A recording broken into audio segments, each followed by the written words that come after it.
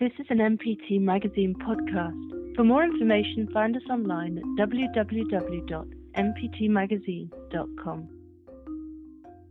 Born in Carlisle in 1948, Denise Riley has been publishing her poetry since the 1970s, and her works of feminist and philosophical prose since the 1980s, treating such topics as motherhood and identity and language. She has taught a wide range of university-level subjects, including art history, feminism, poetics, philosophy, and creative writing.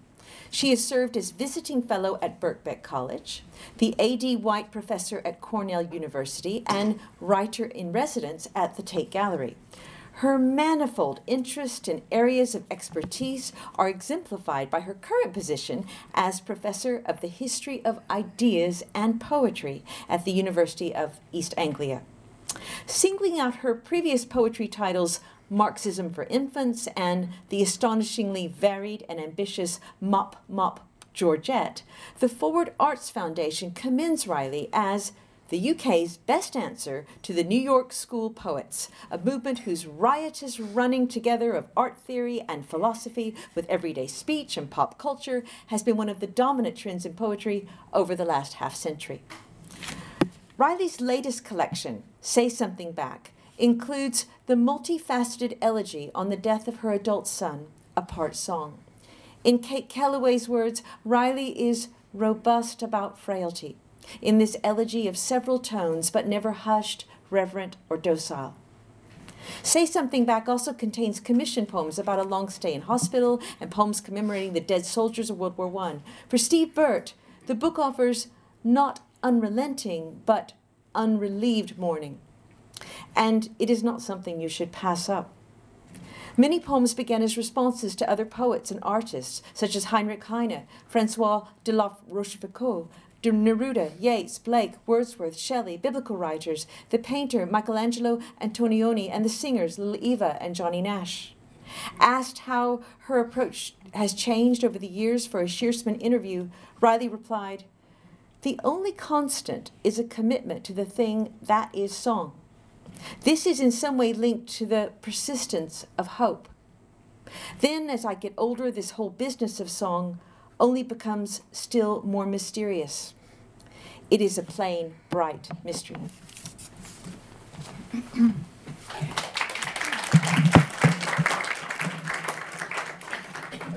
Thank you very much for that generous introduction. It's really an honor for me to have been invited here to support the Korean number, so to speak, of modern poetry in translation, which is a journal I've read and admired for very many years, and his work can only get more valuable. Apart from what I've managed to read on the internet, I was in great ignorance of the state of contemporary Korean poetry and the introductory work that the journal has done for the rest of us ignoramuses is really terrific. And in the light of that, it's a real privilege for me to be able to read tonight as a support and a warm-up act for Don Me. So I'm really grateful to Sasha and to Don Me for having me to do this. I've arrived flustered and out of breath because I was caught up and delayed on the stoppage on the westbound Central line this evening. Don Me, on the other hand, I gather, has just arrived from Seattle. She seems to me to be a model of lucidity and tranquility. So I've been asked to read for about 20 minutes, and I will start with a light and maybe timely weather piece, Late March. Rye day, winter, of you we've had enough. And I have had enough of sniping memory or strappy agapanthus leaves in sleet, gone orange at their tips, weak leather. This charged air has a keen and whitish feel that stings a little, but has gaiety. So, human you, I'll hand you back to your own camouflage. Not as bleak weather, though. You might. And now I'm going to, for the moment, flip back to a piece from 1991 called Laibach Lyric. And I'm flipping back to it, partly because the question of rising nationalisms is on all our minds, partly because the topic, so to speak, of this particular longish piece is the disintegration of the former Yugoslavia into its component parts. The title, Laibach Lyric, uses the old German name for Ljubljana, and the poem starts off with what you'll hear as falsely decorative, prettified Slavonics. It goes on to a reportage of a brief visit of mine there, to a verbatim account of an agitated London meeting, I think of the former Bosnia Solidarity campaign, of people who were differently displaced from what was called the former Yugoslavia, and were being invited then to take on new national identities, to uncertainty about the writing watch's stance. So it's a piece which offers a kind of core resolution, but again a false one, by practicing, rehearsing thoughts of a kind of archaic, nationalistic and personal self-descriptions, as if these were founded through a wound. So, Laibach Lyric.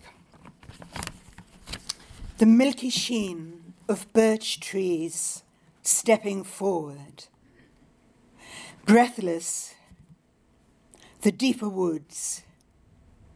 Goldfinches rattle down through branches, leap and sparkle off to dusk. Below a mass of cloud this evening, a faintly orange light slides on your lifting smile. Afternoon's blue winds dropped, now wreaths of raspberry smoke pat the steady sky. Cream fields chat quietly, careless of distant provinces and the guns of rebels. Whooping cranes rise where herdsmen clattering wheel about the plains in scarlet. Cut the Slavonics. Now, cut the Slavonics. Slovenian and all other civil planes are off. The Federal Air Force has the skies sewn up. The snows come early. Austrian lorries slide across the mountain pass in slow veers sidelong, skate gingerly to fates, grand destinies dreamily chosen. Entering Yugoslavia, we aren't there. We're straight into Slovenia instead. Late at night, frozen, instantly crazy, with obsessive and terrible tenderness again, unable to find my passport. Napoleon, sauveur of Illyria, whose monument in Ljubljana spells out, in gleams of gold calligraphy, our liberty. Here, videos of the summer bombings, entitled The Triumph of Slovenia, or How a Nation Awoke, are wrapped in paper jackets showing fighter planes with yellow extension lead cables, mortar smoke on stalls with T-shirts, logos of the state. The country restaurant pipes its first time go at national music to its dining rooms, unclear what that should sound like. Paar Bavarian results, mortifying to the city friends who disconnected speakers, drawing down a ruddy glare of sausages, peasant style. Rain darkens the fish-scale roofs of the provincial capital. In London, temporary exiles meet, some in despair about their forced new names, others worn down with dislocation, with explaining histories to well-meant, local, ignorant even-handedness. One girl calls out, this time last year, we none of us knew or cared. The cars streamed down all summer to the Dalmatian coast from Serbia. And so what? Did I grow up for this? To take new designations, learn to hate my neighbours just because of where I came from, which I never used to know? The last war stopped before my mother's birth. Who says I must be Bosnian now? I grew up Yugoslavian. Just stop this craziness, these killings. Another, older, says, it is a lie that walls are coming down in Europe. We see them rise and we are penned inside. The deaths of 20,000 make me this that I don't want to be. But that blood loss means I must take that name, though not that politics must be. No, not a nationalist, yet ambiguously Croatian must be it through the dictates of those deaths alone, which should look forward, must rebuild.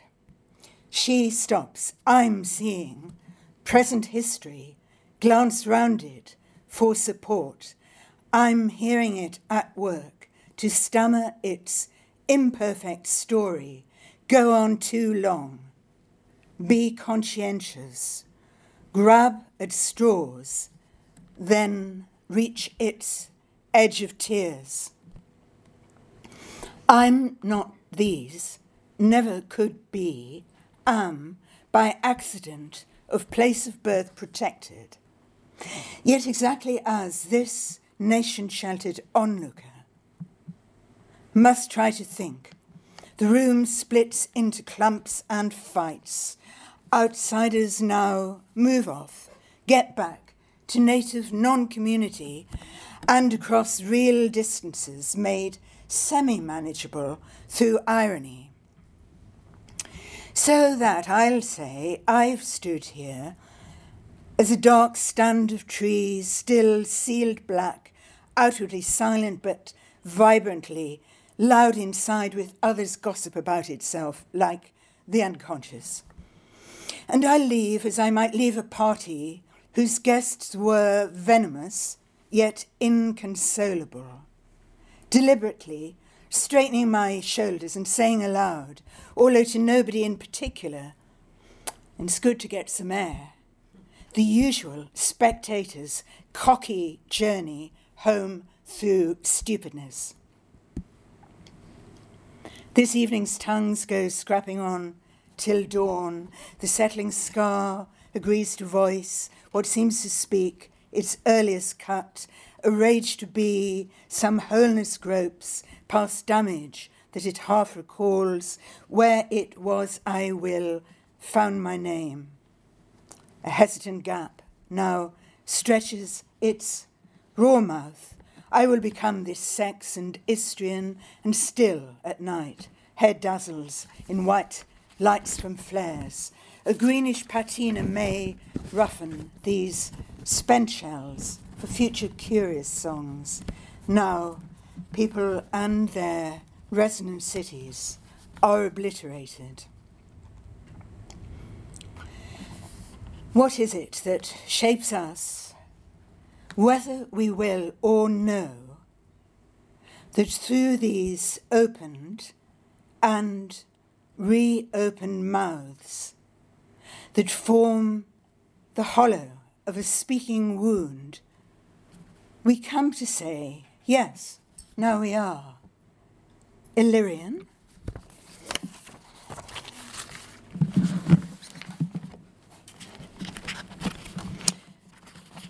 I'll go on and continue with some pieces from Say Something Back, a recent collection. Starting with Maybe, Maybe Not. When I was a child, I spoke as a thrush. I Thought is a clod I understood as a stone. But when I became a man, I put away plain things for lustrous, yet to this day squat under hooves for kindness. Where fetlocks stream with mud, shall I never get it clear down in the soily waters?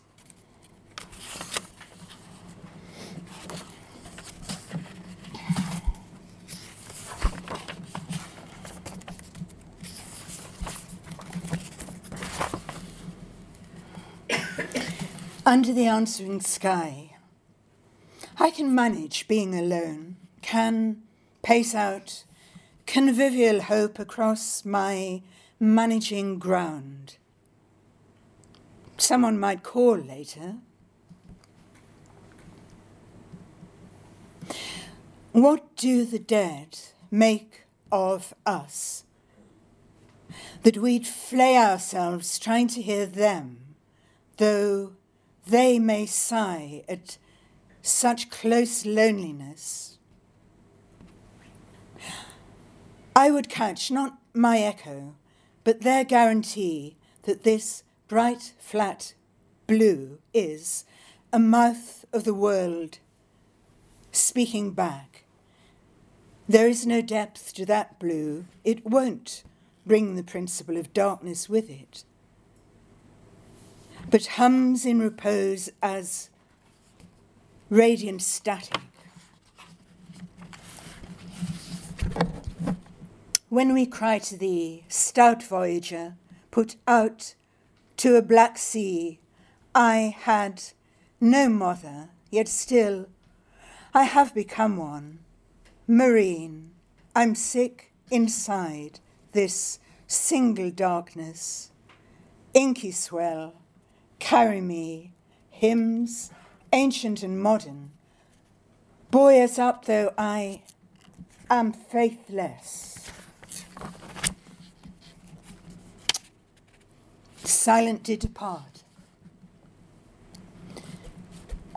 A spirit casts no shadow.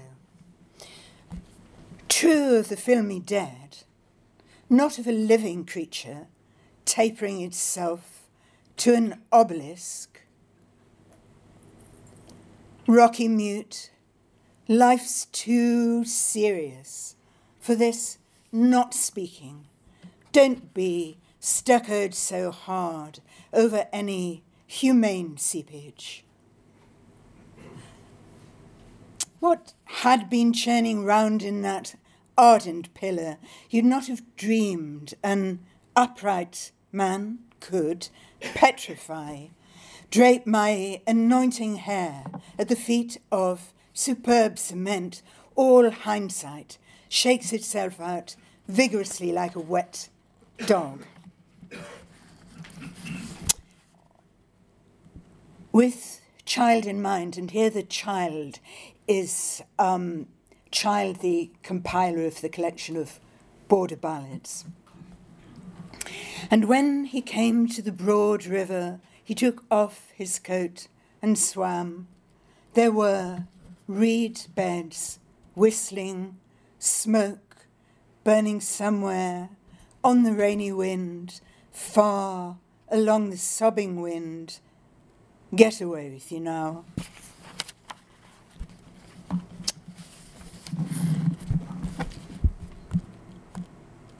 Listening for lost people. Still looking for lost people. Look unrelentingly. They died is not an utterance in the syntax of life where they belonged.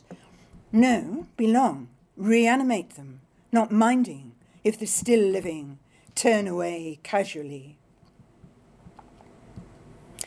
Winds ruck up its skin so the sea tilts from red-blue to blue-red. Into the puckering water go his ashes who was steadier than these elements. Thickness of some surviving thing that sits there, bland. Its owner's gone, nor does the idiot howl, while I'm unquiet as a talkative ear. Spring heat, a cherry tree's fresh bronze leaves fan out and gleam to converse with shades, yourself become a shadow. The souls of the dead are. The spirit of language, you hear them alight inside that spoken thought. And another thing, some new arrivals coming whose name may not be happy attended. Childishly lovely wants to listen to anyone new, as if even the oldest harm was outgrown as a liberty bodice, does, sifting through damage, ease or enshrine it. How grasp a past but not skid on embittered accounting? The ledgers exhibit their black surplus malice and red lack of tenderness, while suffering easily gets competitive as each suspects hers was the rougher lot, yet feels shy out of shame at her history that won't dovetail with her present.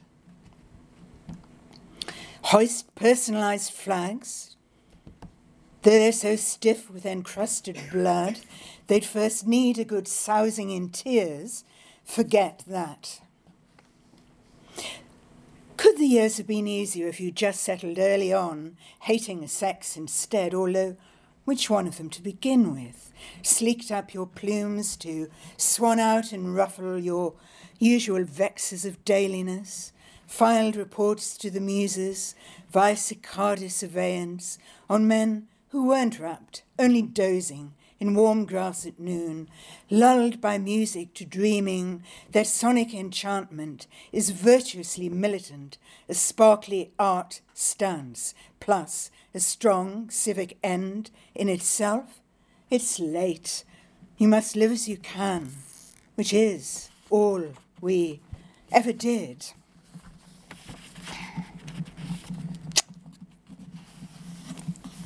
Boxy piece,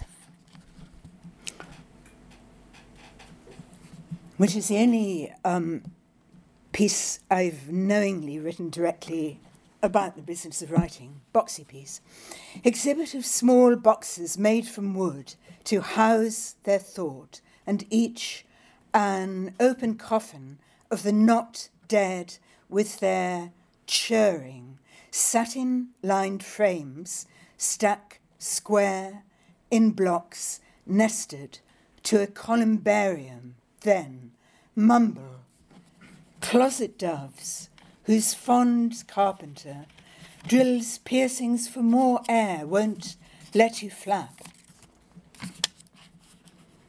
Catastrophic thinking, it will to be ordinary, easy as rain, sifting through woods, but doubt shrouded that mind, skewing its aim at mildness. Fires were lit, and sap hissed in young branches torn down by anxiety, contorted to shield itself, biting its angry hands. It smoked out each transparent joy. It strode well away from its heart. Darkness absorbs any mind once it starts calling itself unwanted.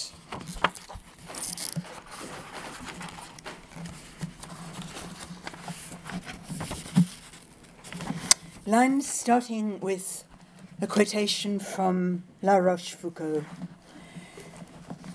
who writes, "It is more shameful to distrust your friends than be deceived by them.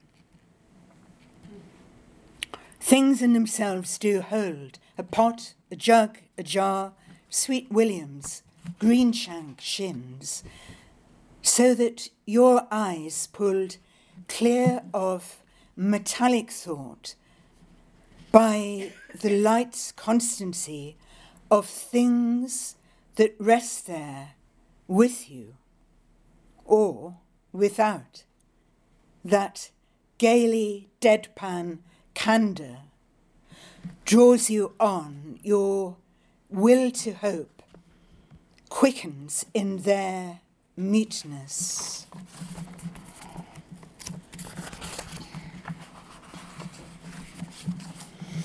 A man, quote, was stood there, unquote, which is really a thinking aloud about why it was that in English was stood or was sat so quickly have come to replace sitting and standing. A man was stood there.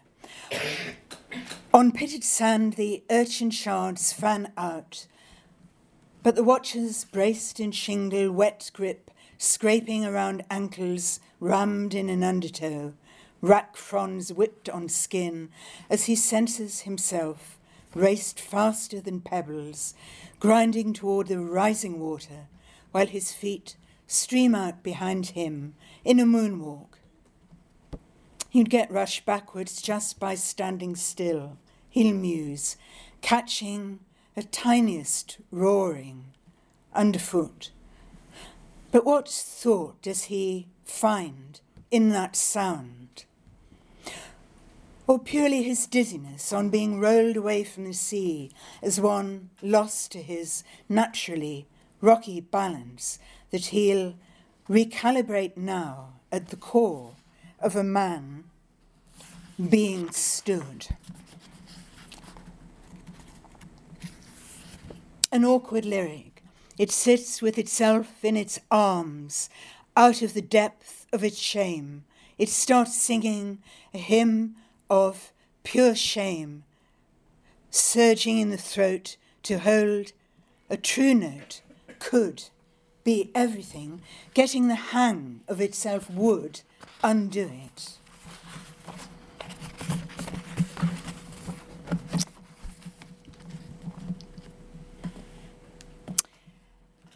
I'll read Little Eva, which incorporates a line or two from the lyrics to The Locomotion, which was originally performed by the singer Eva Boyd, who was always known as Little Eva. Little Eva, time took your love, now time will take its time. Move on, you hear, but to what howling emptiness? The kinder place is closest to your dead, where you lounge in confident no motion, no thought of budging. Constant in analytic sorrow, you abide. It even makes you happy when you're feeling blue, jump up, jump back. Flail on the spot. I can disprove this moving on nostrum. Do the locomotion in my living room. Never to disinter the pink companion. Wintry, so isn't everyone drawn to human warmth, if only by animal curiosity? Seems not. Then how pleasantly to give back his enigma of wordless absence to its real owner, like a jacket he'd not realised he'd left behind. Worse, he had. Thanks a lot for another trip to the charity shop. To confess my bafflement with Grace.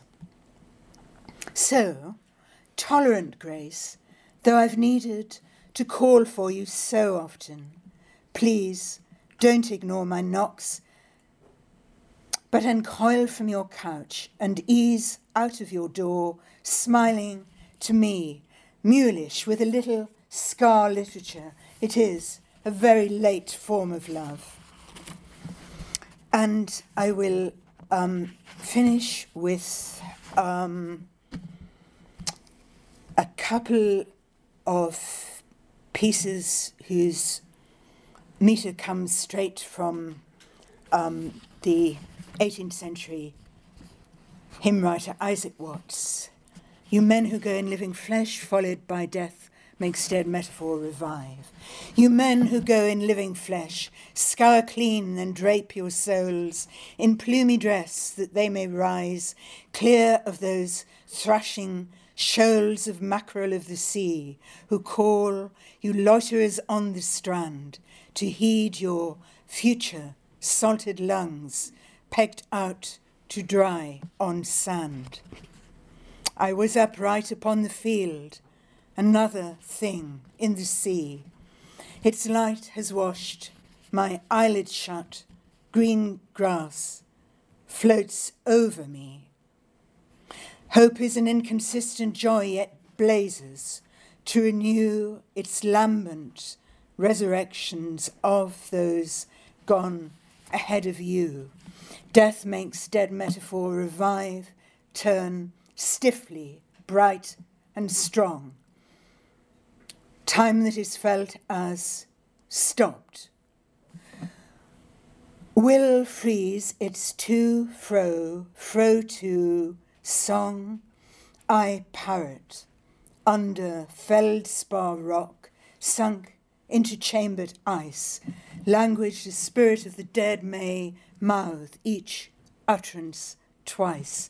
Spirit as echo clowns around in punning repartee, since each word overhears itself, laid bare clairaudiently. An Orphic engine revs, but floods choked on its ardent weight.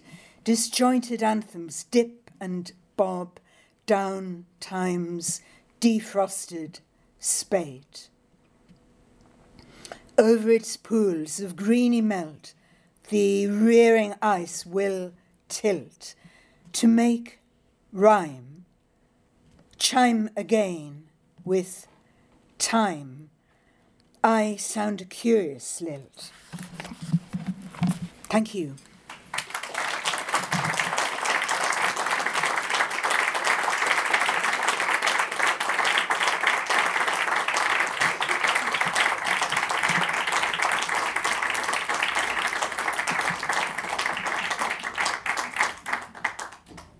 We are very fortunate tonight also to have with us Sasha Dugdale, the editor of Modern Poetry in Translation, who is here to launch its Korean issue, The Blue Vein, and to introduce and chair a discussion with the poet Dawn Mi-chae. Dugdale herself is a poet, playwright, and translator, and has produced 2 acclaimed collections of Russian poetry in translation. In the 1990s, she set up the Russian New Writing Project with the Royal Court Theatre and the British Council, and has since translated plays for the Royal Court, the RSC, and other theatre companies. She has also published 3 volumes of her own poems, most recently Red House in 2011. Thank you.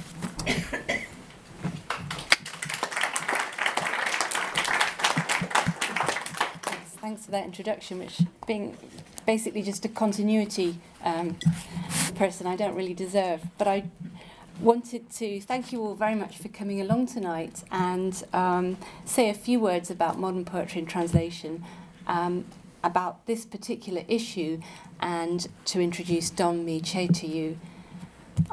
I can see from the audience, and this is something that's always quite particular about any event linked to MPT, that we have quite a community around the magazine and a lot of friends, and every event we do, the audience is filled with friends and contributors and translators and poets who featured in the pages of MPT. So I'm really delighted to welcome you here tonight. I can see contributors from quite close to the beginning of MPT's history and more recent contributors, and it's really, really heartwarming that people keep coming to our events and keep coming to hear the poetry. For those of you who don't know anything about modern poetry in translation, it was set up in 1965 by Ted Hughes and Daniel Weisbord. Ted Hughes had conceived of the idea of a magazine which published only poetry in translation, and he got together with his friend and colleague, Daniel Weisbord, to make this a reality. And he said of it that it would be an airport for incoming translations. When he began the magazine in the 1960s, it was the height of the Cold War and a time of extreme geopolitical instability. He founded the magazine 3 years after the building of the Berlin Wall. I think it's 2 years before the Soviet invasion of Czechoslovakia. So it was a time when people couldn't take very much politically for granted. It seems to me increasingly that we're living in a time which is pretty much the same. We have the same rash of proxy wars around the globe. We have the same sense of unpredictability and instability. And I think perhaps not because of that, or perhaps because of it, perhaps there's some sort of link between the two. I've also noticed in the last 5 years, in the period when I've been editor, there is actually an enormous interest in translation, in poetry and translation, and an increasing interest in poetry and translation. It strikes me that it now is something that most poets are engaged with, and most readers are keen to seek out. And I'm just pleased that Modern Poetry and Translation is still in existence to fill that role and to provide that service of introducing the British reading and writing community to work from around the world. The issue that we've just published is called The Blue Vein, and in all the issues that I've edited, the magazine has a general section which is poetry from around the world, but also a smaller coloured section in the centre of the book. See, it's on beautiful blue paper, which is actually focused on a particular culture or language or theme. The theme for this issue is poetry from Korea. I think the first point when we were kind of witness of the phenomenon that is Korean poetry was at Poetry Parnassus in 2012, when the poet Kim Hae-sun came across to read. Kim Hae-sun read with Seamus Heaney in the Royal Festival Hall, and it was a beautiful and quite startling contrast.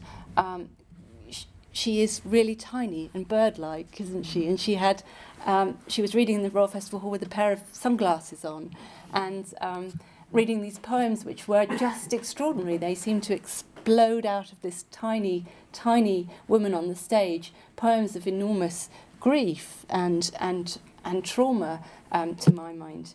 We published in the following year a sequence of poems by Kim Hae-sun. She's also published in the UK by Blood Axe Books. She has a collection out, which is in Don Mi Che's translation. When we thought of doing a focus on Korean poetry, I must say that I wrote to Don Mi straight away, because I couldn't conceive of doing anything about Korean poetry without her help and support and without her involvement. And I was really delighted that she said yes, because it just couldn't have happened without her. Don Mi has been published several times in MPT, and I just felt utterly confident that anything that she recommended to us or sent to us would be revelatory and worth bringing to you. A little bit more about Don Mi, and I'll just read also from something that Don Mi wrote for us for the refugee issue, which appeared last year. Don Mi Che is a poet, a translator, and an essayist. And what is particularly interesting about her work is that these roles are very fluid and move between each other. So her poetry is full of prose, reflection, essay. Her essays are full of poetry.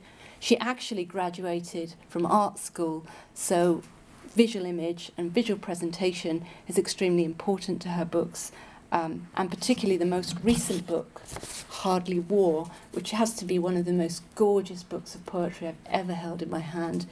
Not to mention one of the most fantastic. I've been sending this out, recommendations to everybody I know. It's a little bit like underground literature.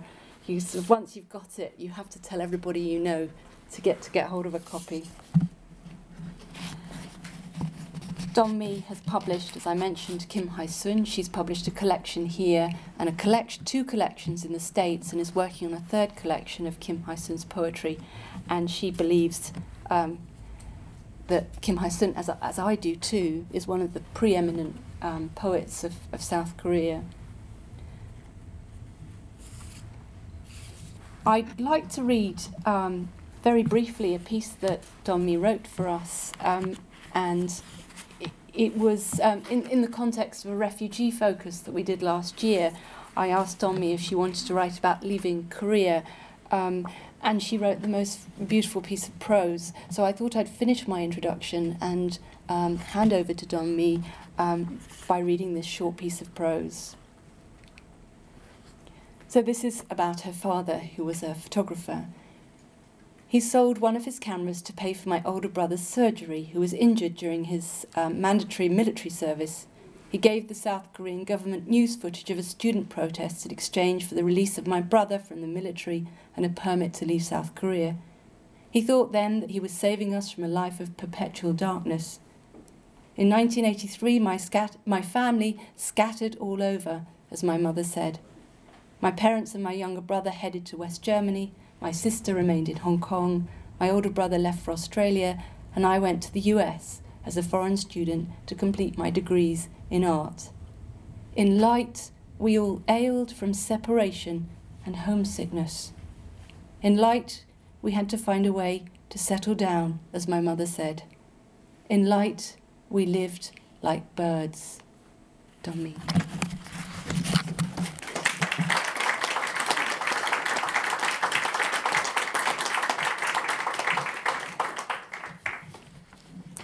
Thank you very much. I'm very honored to be here. Thank you to MPT and Literature Translation Institute of Korea.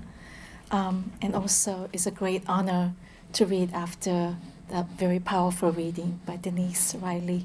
Thank you. I'm going to read Kim Il-sun's poems first. And these poems are from her longer piece of work called Autobiography of Death. And I'll just read a few lines, what she says about this new work. Poetry is a record of someone separating the I from I. Poetry endlessly separates the I from I, like the way language separates the thing from the thingness, the way death does. Autobiography of death is inside the world of parting. Through the parting from things, parting from oneself, parting from the world, I am constructing death that confronts terrible deaths.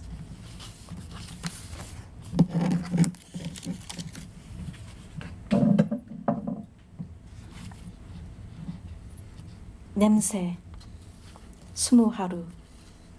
메뚜기들과 잠자리들과 모기들과 풍뎅이들이 좌치로 감추네. 하늘이 슬금슬금 높이 달아나네. 언덕들이 낮은 포복으로 달아나네. 개구리들이 무덤 속으로 달아나네. 전화벨이 울리네. 전화보다 흑암을 먼저 받네. 수화기에서 어둠이 흐느끼는 소리, 달아나는 바람 소리, 장대비 떨리는 목소리. 샤워기에서 밤이 나오네. 떨어지는 밤에 손을 갖다 대자 썩은 새들의 검은 피. 죽지 않고서는 견딜 수 없는 이 냄새의 치세. 죽지 않고서는 견딜 수 없는 이 광경의 질병. 죽은 사람이 책상에 앉아 종이를 구기네. 북극 사람들이 추운 겨울밤 곰의 가죽에 싸서 땅속에 묻었던 새들을 뜯어먹네. 제 머리통처럼 냄새나는 붉은 새들을.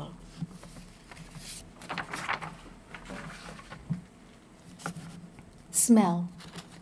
Day 21. Grasshoppers, dragonflies, mosquitoes and beetles hide. The sky slips away high up. The hills roll down to the bottom. The frogs leap into the grave. The phone rings. You receive the pitch black darkness before the call. From the receiver, the sound of darkness weeping, the sound of wind escaping, the trembling voice of torrential rain. Night pours out from the showerhead as you reach out your hand to the plunging night, the dead bird's dark blood. The unbearable rain of smell except in death. The unbearable disease of landscape except in death. Someone dead sits at the desk and crinkles paper. A cold winter night for the people of the North Pole. They gnaw on birds that have been buried in the ground wrapped in bearskin, the red birds that smell like their own heads.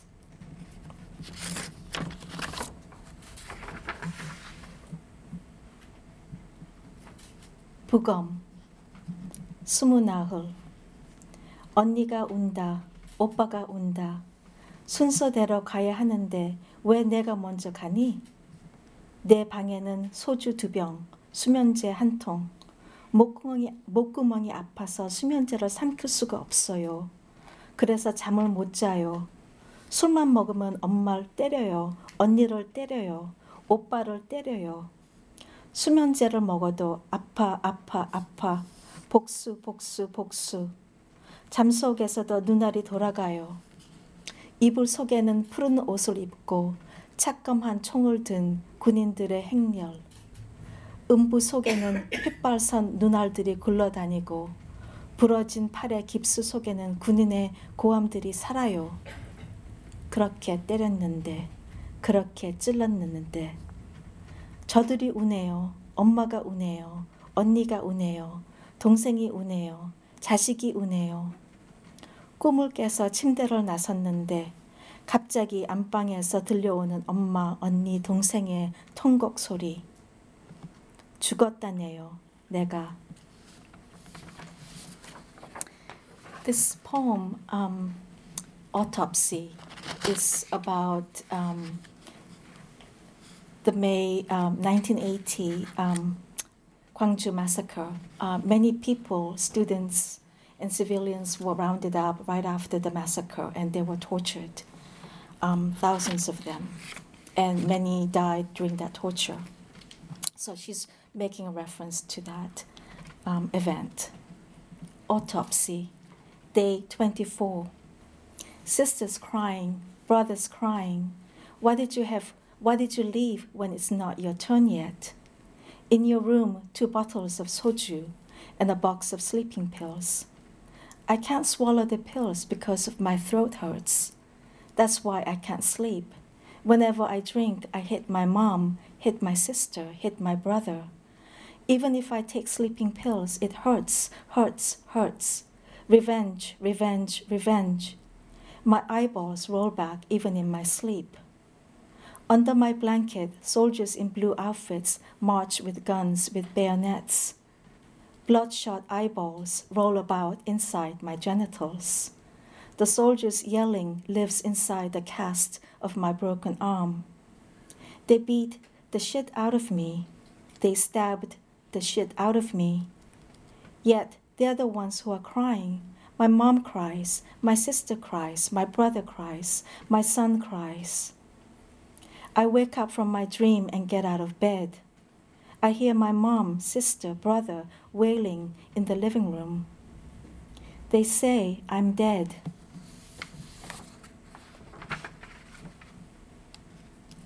Dinner menu, day 29. There is no rice in Mommy's rice jar. There's no money in Mommy's purse. There's no fire in Mommy's kitchen. Today, Mommy cooks pan-fried hare. Yesterday, Mommy cooked braised thighs. Tomorrow, Mommy will cook sweet and sour fingers. In the kitchen, a knife bangs against the cutting board. In the kitchen, a bone steeps in broth. In the kitchen, thighs are deep fried. There's Mommy inside Mommy's rice jar. There's Mommy inside Mommy's purse. There's Mommy inside Mommy's kitchen. There's Mommy beneath Mommy's knife. Your Mommy is that riverbank of your childhood. Your Mommy is that trail of your childhood. When you go along the trail all alone past the riverbank, Mommy's weak voice. My daughter, you've come, hurry, come in. When the door opens, an empty stove, cold air. In your Mommy's kitchen, your deflated, hungry stomach is hanging on the black wall like a rusted frying pan. Tonight, you'll fry your Mommy's hands in that frying pan. I'll read a bit from I'm Okay, I'm Pig, which is also the title of Kim Il-sung's book that was published here by Blood Axe Books. And this is also related to the Gwangju massacre and the torture, except she uses the image of pigs. Someone embraces pig, then slaps its cheeks. This filthy pig makes me mad. Filthy woman. Filthy, filthy, filthy. I'm so filthy. I should have just lived in my dream. Why did I come here? Die, pig. Why do you suck on milk? Why do you grow up? I wouldn't if I were you. Master comes and feels how thick your fingers have become, how your flesh has plumped up. I wouldn't grow up if I were you. Oh, there goes beloved pig. Is chased out. Oh, one woman is trying to come out from pig. Don't touch, don't touch, don't touch pig anymore. Halved black pig. There goes a shadow hanging onto her. Bloom pig. Has to die even if it didn't steal. Has to die even if it didn't kill. Without a trial, without a whipping. Has to go into the pit to be buried. Black forklifts crowd in. No time to say kill, kill. No time for the blood to splatter onto the shit-smeared walls or light bulbs. No time for the piglets just popped out from the stomach to get skinned and made into cheap, colorful shoes. No time for the pale-faced interrogator wearing dark sunglasses to yell, fess up, fess up. No time to gamble with terror as if skipping rope, whether I can survive the torture or not. No time to bite the flesh of my mouth as if biting the hand that's hitting my friend's cheek in the next room. No time to tie up hands and feet and pull my head back and force water into me. No time to say, Mommy, please forgive me, I was wrong, I won't do it again. No time to put a towel over my face and pour water from a pot. No handcuff or strap. Every night I read my country's history of torture. Then in the morning I open the window and sing loudly at the roofs below the mountain. I have pig who needs to be rinsed with a song, then go. Dear song, please stay stuck to my body for 12 hours. A horde of healthy pigs like young strong men get thrown into the pit. They cry in the grave. They cry standing on 2 legs, not 4. They cry with dirt over their heads. It's not that I can't stand the pain, it's the shame. Inside the grave, stomachs fill with broth with gas. Stomachs burst into the grave. They boil up like a crummy stew. Blood flows out the grave. On a rainy night, fishy-smelling pig ghosts flash, flash. Busted intestine tunnel their way up from the grave and soar above the mound. A resurrection. Intestine is alive like a snake. Bloom pig, fly pig. Boars come and tear into the pigs. A flock of eagles comes and tears into the pigs. Night of internal organs raining down from the sky. Night of flashing, decapitated pigs. Fearful night, unable to discard pig, even if I die and die again. Night filled with pig squeals from all over. Night of screams, I'm pig, pig. Night when pigs bloom, dangling, dangling from the pig tree.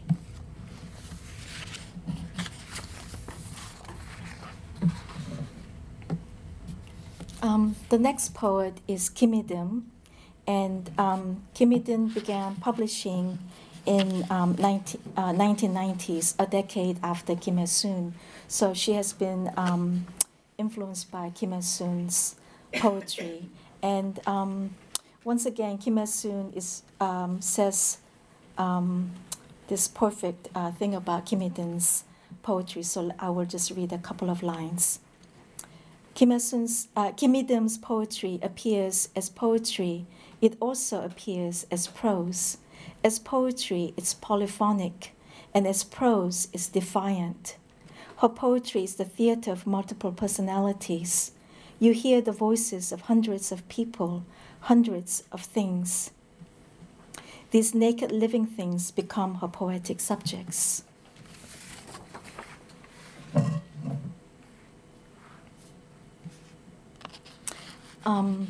The two poems I'm going to read, Kim Il-sung grew up in the 1970s under Park Chung-hee's dictatorship.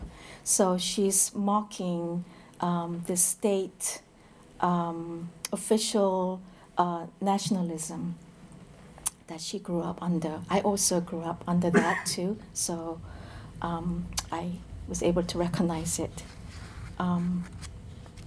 행진. 내가 없어 또 하루가 빛으로 가득할 때 어디로 갈까요? 꽃가루의 계절이 지나면 멈출 거예요. 빠은 6월 눈보라 치는 동산을 넘으며 공장 문을 닫고 기차가 탈선하고 운구 행렬이 지나면 돌아옵니까? 시시해. 나는 새마을 모자를 눌러쓰고 대열 속으로 사랑받지 않을 권리를 얻고 결핍이 준 포만감을 버린다.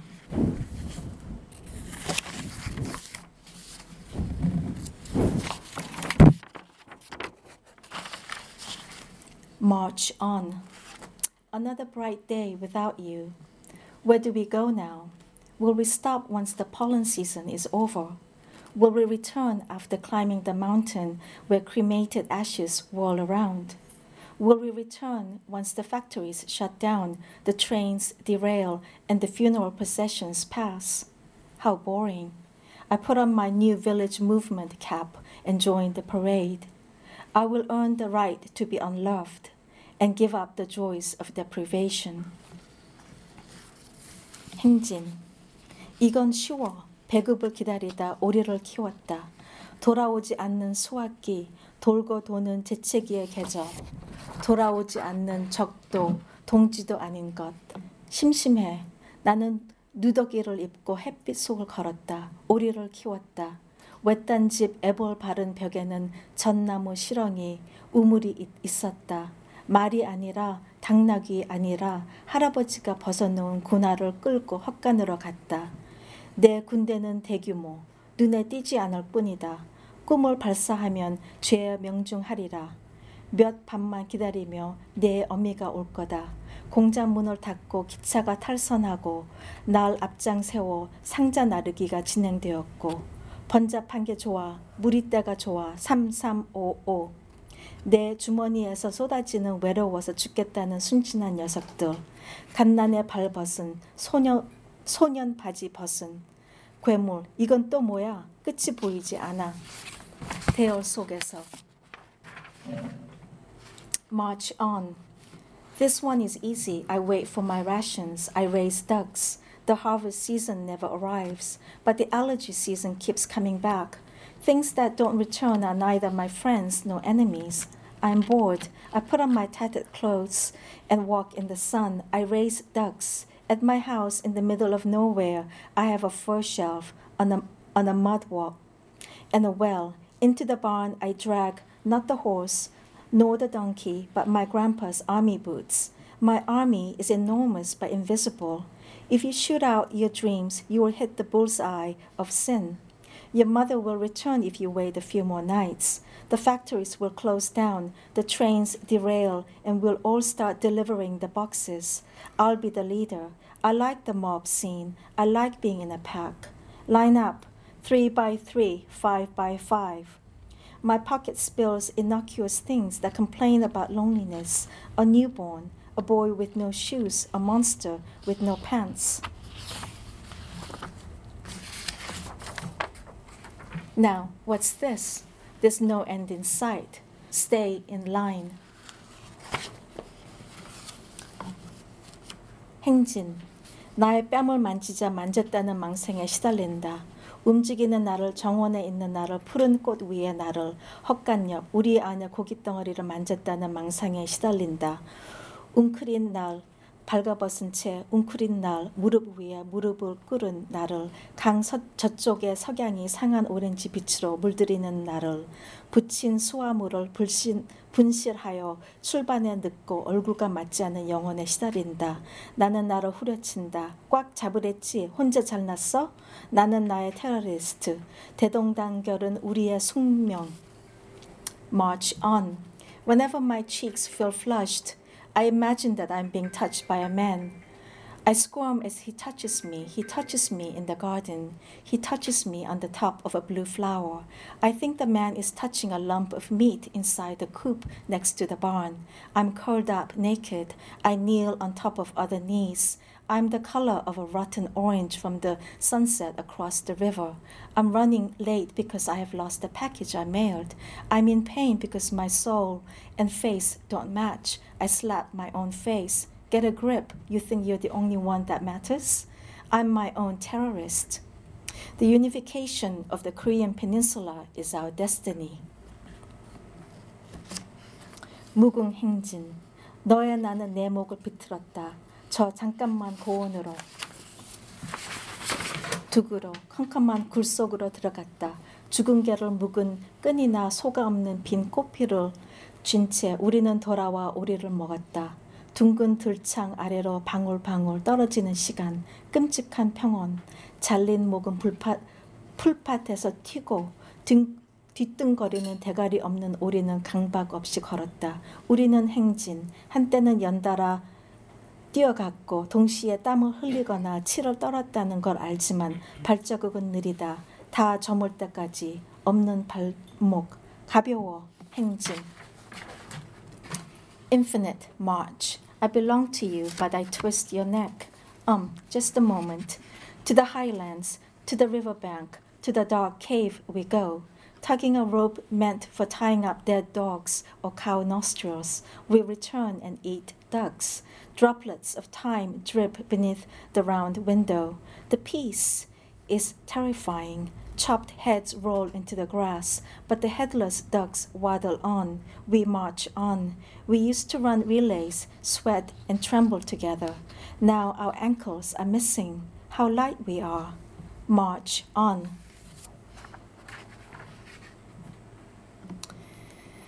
나는 세상을 믿는다. 밤에 걸어도 골목길을 가만히 누가 뒤따라와도 나는 믿는다. 꽃 필 것을 믿고 그 지독한 냄새와 부스러기에 과민증에 도질 것을 믿는다. 흐드러진 흰 꽃의 가치는 쓰러지는 데 있고 꽃나무 아래 하얀 목덜미를 젖힌 소녀에게 무자비한 사랑이 주어질 것을 믿는다. 가구와 수집품을 밖으로 끌어내고 커튼을 뜯어 젖히고 내 마음을 건드린 소리와 색채에 묻혀 있던 내 몸뚱이를 보라. 사랑이여 무엇을 숨기고 있었는지. 나는 믿는다. 오늘의 뉴스를 믿고 유랑극단을 믿고 노래와 서커스가 돌아올지 않을 것을 믿는다. 어떤 음악도 독서도 나를 방해하지 않고 설거반도 폭격도 내 식사를 망치지 않는다. 사랑아, 너는 파리처럼 날아왔다. 떠날 것이다. 대충 이러다 멈춰줄 것 믿는다. 뜸하게 물을 줘도 꽃은 피고 물 주지 않았는데 흙에서 반쯤 나와 피어나는 꽃도 있다. 그런 꽃일수록 끔찍하다. 마스크를 쓰고 밖으로 빠져나간다. 어두운 골목에서 빠져나온 강도가 어쩌면 기다리던 애인일지도. 살해는 멈추지 않고 강간은 끝나지 않고 전쟁은 더욱더욱 치밀해질 것이다. 우리는 충분치 않은 과오를 나누고 끝내 나아지지 않는 채 사라질 것을 믿는다. I believe in this world. Even when I walk alone at night, even when someone quietly follows me into the back alley, I believe. I believe flowers will bloom. I believe the stink and the pollen will trigger my allergies. I believe in white blossoms because they wither. I believe the girl who reveals her white nape under the flowering tree will receive merciless love. Drag out the furniture and memorabilia, tear open the curtains and look at my body. It is steeped in sounds and colors that touch the heart. My love, oh love, look at what it hides from you. I believe. I believe in today's news. I believe in the traveling theater. I believe that the music and the circus won't ever return. I believe no music or reading will interrupt me.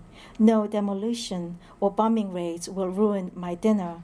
Oh, love, you'll buzz in and out like a fly. You'll go on like this for a little while, then stop. The flowers bloom even when I barely water them. Some flowers sprout even though the soil is parched. Those kinds of flowers are terrifying. I put on a mask and flee. I believe the thief who escaped from the dark alley might have been my lover waiting for me. I believe the killing won't end. The raping won't end. The more wars will flare up. I believe we'll divvy up our pointless flaws and finally disappear without ever making things good.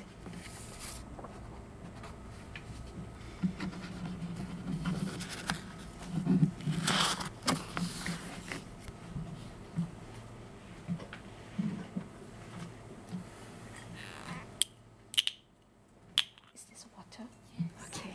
Just making sure it's not vodka.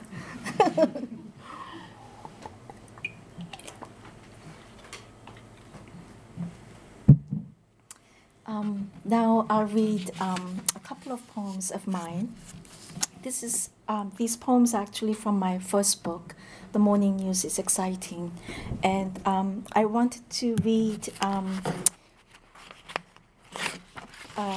about a poem that's related to the prose piece I wrote for MPT in the refugee issue.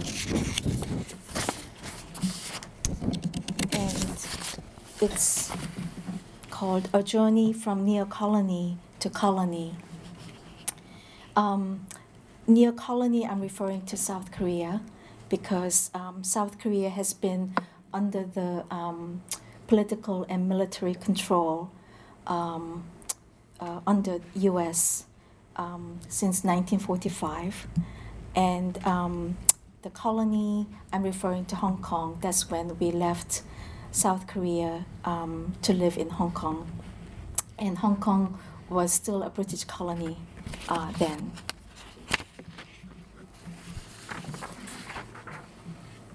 She went to Hong Kong in 1972.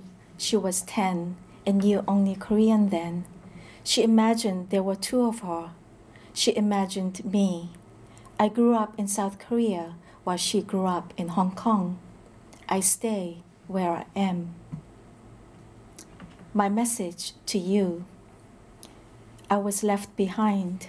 Home is in layers. Your message to me. Green tea is the norm and nothing is added. In the colony's economy, it is essential that every opportunity should be taken to make oneself known. If you're from an unknown neo-colony, you're nothing and will duly remain so until the date of your departure. Take a sip and stay close to family members. Your luggage will soon absorb the fog. The ferry you are on is in for a surprise, tea and the English. It is now evident that the colony can hope to support its greatly swollen population on a reasonable standard of living. Your language is optional. It is ideal for your new domestic arena, a 3-bedroom flat and a balcony big enough to hold you and your sadness. We all appreciate the view of the harbor. Do not search for trees or blossoms. The sparrows will stop chirping after dusk. Do not let your coat weigh you down. There is no winter here. Of course, you may be low. That is the law. Setting up house in the colony usually involves relative safety and uncertainty. Have another sip. Green tea is the norm and nothing is added. Do not let the absence of curfew go to your head. We realize the distance is overwhelming. That is an essential aspect of the colony. If you're from an unknown neo-colony, it is not necessary to identify yourself. We are not interested. We appreciate rapid growth. My message to you. Home is in layers. I live as if you had never left. I live in the house you were born in and speak your optional language. Here it is winter. I wear your scarf with ribbons and red mittens. I think of you as a child. You have a view of the harbor, and I have a view of the river. The distance is overwhelming. There has been a change in the law. The 1961 law is reinforced by the 1972 law. What follows the law? We are low. Your mother sent the suitcase of used clothes. I wear your sleeveless dresses and smell your fog. My sparrows have no place to go. I don't know if my clouds reach you or not. I think of you as a child. I wait for your return. Your message to me. I know homesickness. It is imaginable and involves collectivity to some degree. It begins with a family in the distance. Safety is nothing. Departure is nothing. Colony is something, but near colony is nothing. Winter is nothing, yet the law is something. Ultimately, you are low. Ideology exists in layers. The colonial is spatial, a descriptive theory, if you will. Dinner, the main meal of the day, originally taken at noon, had gradually been getting later. Until in the 18th century, it will fall between 3 or 4 in the afternoon. In the early evening came the tea hour, the polite visiting time. Your family may feel awkward at a table. You are now separated by chairs. You now sleep high above the floor under the removable sheets. You dream in layers. The mountain, the sea, the river, the bridge, and the ferry overlap, fold, then depart.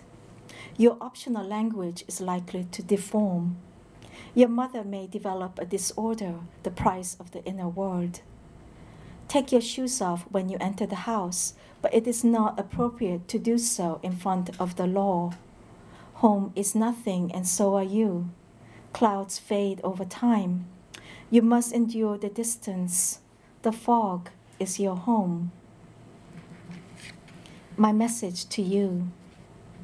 You are gone. Please come. I have your comb.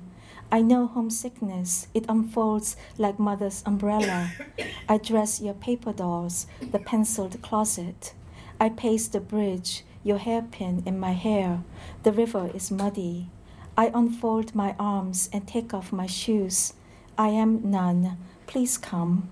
I have your comb. Be low. Be no. Say no to dinner and fog. Your message to me. Forgetting is lovely and father's well is bottomless. Freud says, the way in which national tradition and the individual's childhood memories are formed might turn out to be entirely analogous. Indeed, a higher authority can shift the aim of the resistance to memory. Madness may be a form of resistance. Forgetting is lovely, and father's well is bottomless. In order to remember an incident painful to national feeling, a lower psychic agency must resist the higher authority. However, it is against the law. Tea and false memories. Which is lovelier, colony or near colony? The shift in the aim is minor. Forget something, then remember something else. The loveliest of all is the unconscious. It is lively. In defense of nations' paramnesia, tea must be served at all times. Migration, my nation. The family in the distance must be oceans apart. Closeness may lead to nationalism. Follow orderly obsessions. Wash and clean when in doubt. Scrub the edges of your memory. Childhood loneliness can shift its aim. Nation's loneliness is false category. Be fraud. Be law. My message to you. Are you sad? I'm not mad. You sat on father's lap. 1972 was the year of your departure. I remember your flowered shirt and shorts, a hairpin in your hair. Law was becoming and you were leaving. My clouds followed you. Are you lovely? I am lively.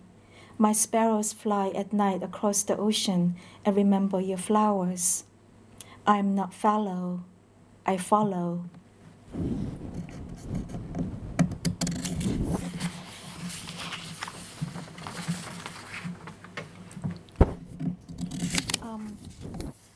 I do return, and it's not until 2002.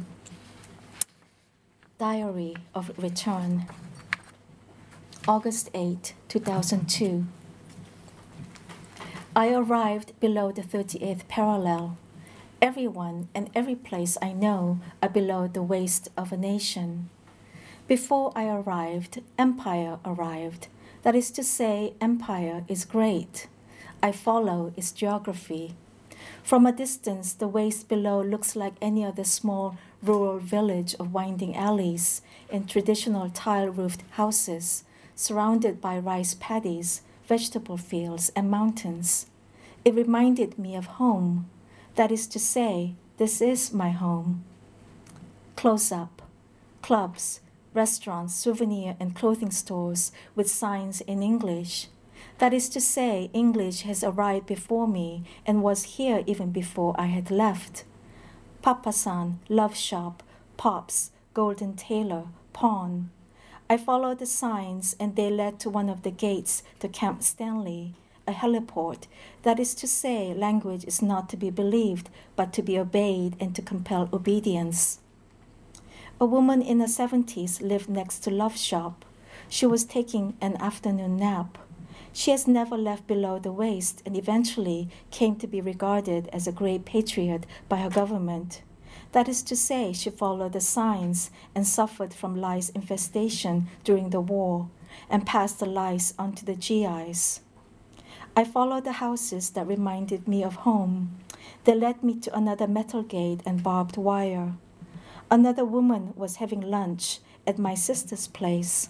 She did not remember which year she had returned, except that she remembered hearing about the assassination of our father. That is to say, she was here and I was still elsewhere, and the unity of language is fundamentally political. She told me a story with her right index finger. Her finger fiercely pointed to her mouth, then between her spread legs, and then her behind. She had no choice under the GI's gun. That is to say, she had no choice about absolute choice. That is to say, her poverty was without choice, and when absolute choice was forced upon her, she chose a GI. That is to say, she chose empire, because empire is greater than our father.